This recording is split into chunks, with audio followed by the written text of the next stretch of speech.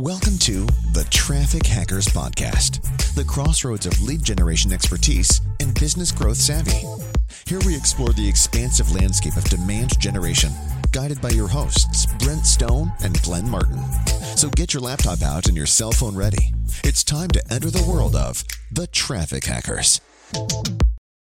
Hey, welcome to the Traffic Hackers. I'm Brent Stone, and I've got Glenn Martin here with me, and we are excited to talk to you about some real life stuff today when it comes to generating leads in your business and how it applies to certain strategy and thought process in the typical business day-to-day operational world, looking at budgets and cash flow and different things. Glenn, how are you doing this morning? Hey, what's up, Brent? Guys, great to be back. I am amazing. Super excited to come at you all with some more tips. And whether we're talking about sales or leads or whatever we get to talk about today, I'm just as excited as you are. So stay tuned. There's going to be some good stuff, and I'm going to kick it back to Brent to get things kicked off. Awesome. Well, today, here's what we're going to talk about, because this is one of the biggest issues that I feel like I'm running into in this space with people when I'm talking to businesses or people about generating leads. One of the biggest pushbacks that I think that we're getting is that there's so many people trying to sell similar things and they don't have real value baked into what they're doing. They're literally just trying to make money. They're not trying to provide a legitimate service, which is going to build their reputation so they can actually have a big business. So I'm gonna unpack that, and then I'll let Glenn answer a question that I'm gonna propose to him here in a second.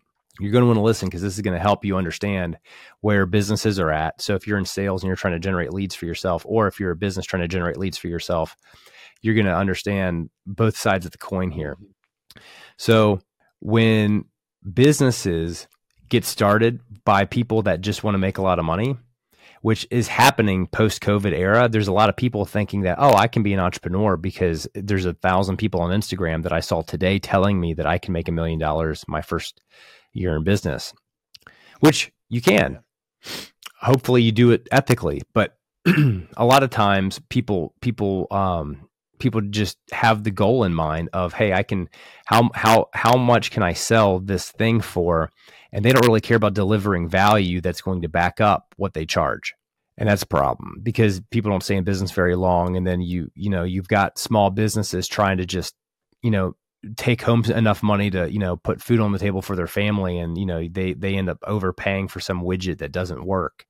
And that's an issue. So real value is the topic today. And if people are looking to generate more leads in their business, you have some type of business, you're trying to generate more leads. How can you offer real value in relation to what you charge? So what I'd like to propose to Glenn is that, how, if you're a small business, what are a couple of ways, one or two ways where people can really raise value, not artificially raise value? Because let me qualify this question. I've done sales my whole life. Glenn, I know you've done sales a lot your whole life, career. We're career salespeople. A lot of the time when salespeople are getting trained, and what I've seen in like even the last 5 years or so, everyone is taught features and benefits and the difference, all these things. But what I've seen is that people are really overinflating their the value on certain things. They're really inflating the benefits and how the features go into producing these benefits. And they don't actually, I've unfortunately seen a lot of people lie about, what the actual features do. And so therefore the benefit of those features don't actually come to pass. Really, really not good. How can we, as doing what we're doing to help people generate more leads for their businesses, how can we help them have the right perspective on how could they really increase the value? And I'm going to come back. I've got my own opinion on this, but I wanted to get yours, Glenn. What do you say to that? What do you say to people creating real value? How should they do that? I think it's a long conversation, because a lot of people, in today's time with the digital age, it's easy to have this fake value that appears real, which you kind of already hinted to, where people can spend a bunch of money, they can have, a bunch of followers on their social medias, they can have all these press releases that they wrote up themselves, they can have all kinds of, and so there is perceived value, which is what we're trying to debunk, and then it's the real value, and the real value is what's under the hood, behind the scenes. And I think that in order to do that, the way to do that is, there's a phrase, it's called, you have to slow down to speed up. And that's a phrase I've heard for years in different business opportunities in different instances. And I think, if you're listening to this, depending on what your business is, how can you slow down and, as the business owner, look at, what if I was my own customer? See, now you will know. I mean, that in itself could be, we could stop with that episode. If I was my own customer, would I be excited to pay $50,000 for this service that I am charging $50,000 for? Would I be like, you're an idiot, this is like a $3,000 project, and I do believe that, business owners need to make money, but on the flip side, put yourself in the customer's shoes and says, is my delivery worth what I'm charging? And if you can legitimately look at yourself and say, man, I would pay twice what I'm offering this for because it's such high value, and that you're delivering, you now have real value.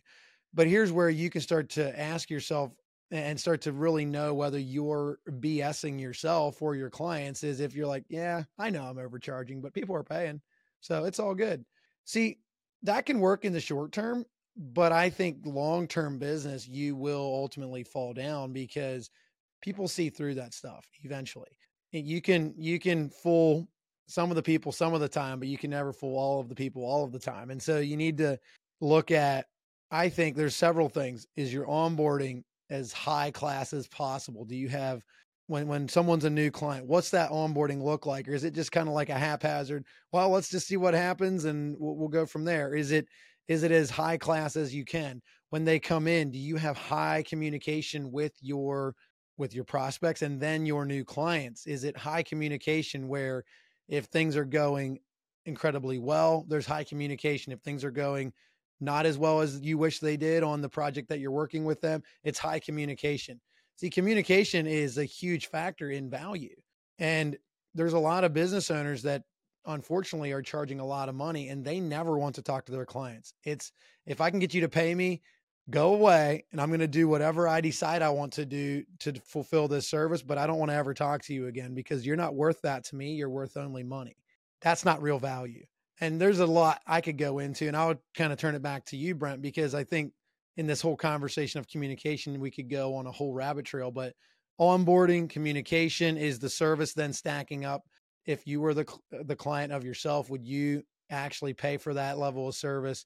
Those are three things that I would look at right out of the gate of real, actual value that you can bring to your clients. Yeah, I like that. That's really good. One of the real things here, if we're going to stay on topic of like lead generation, here's why I feel like this is really, really good.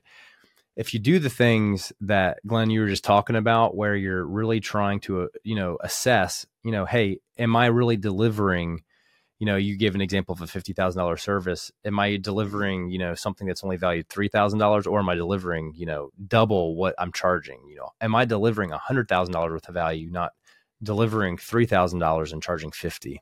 Like, I mean, that's a real thing. Like, we've seen this, we've come across people that we've, pitched our stuff to, and then they're just like, no, we're out of money because we took the bait on something over here, and, we don't know you all like we didn't know these people, and we can't lose twice.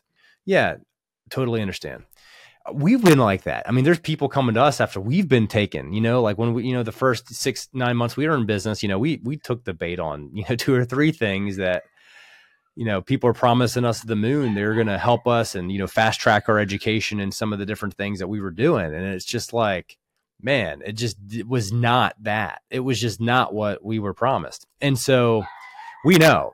And so one of the things that I think that's really big is just being able to just, look at, as we come to a close with this particular episode, here's what I'll tell everybody.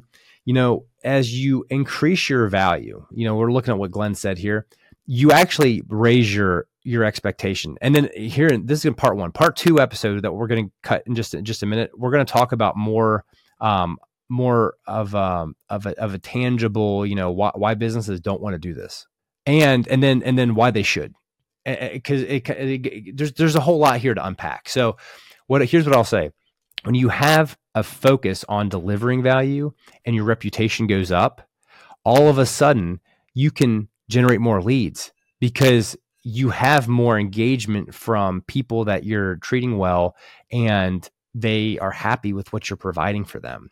So I think that's honestly, that's where we need to stop this episode, because if people can chew on that's enough to kind of get into the next phase of unpacking this, which is why do businesses want to do this? Like, why don't businesses want to have a good reputation? It's not that they don't want to have a good reputation. It's just what we're going to talk about. I'm going to unpack this whole thought process and then the solution. So with that, hey, thank you all so much for tuning into this episode. Glenn, is there any closing comments you want to make before we cut this off? I don't. Just don't miss the next one, because if you want a business that is long-term sustainable, you want to figure this out very, very, very soon in your business career, or you will be one of those 80 to 85% of businesses that fail within your first 2 years. And you do not want to be that. And all of it, I think, comes down to service, quality, and there's other things, but those two are what kicks most businesses out of the water out right away. So let's get into the next episode, because you guys want to be one of the 15% that's around 5, 10, 15 years from now. It's awesome. All right. Thank you all. Tune in next time, and we'll see you soon.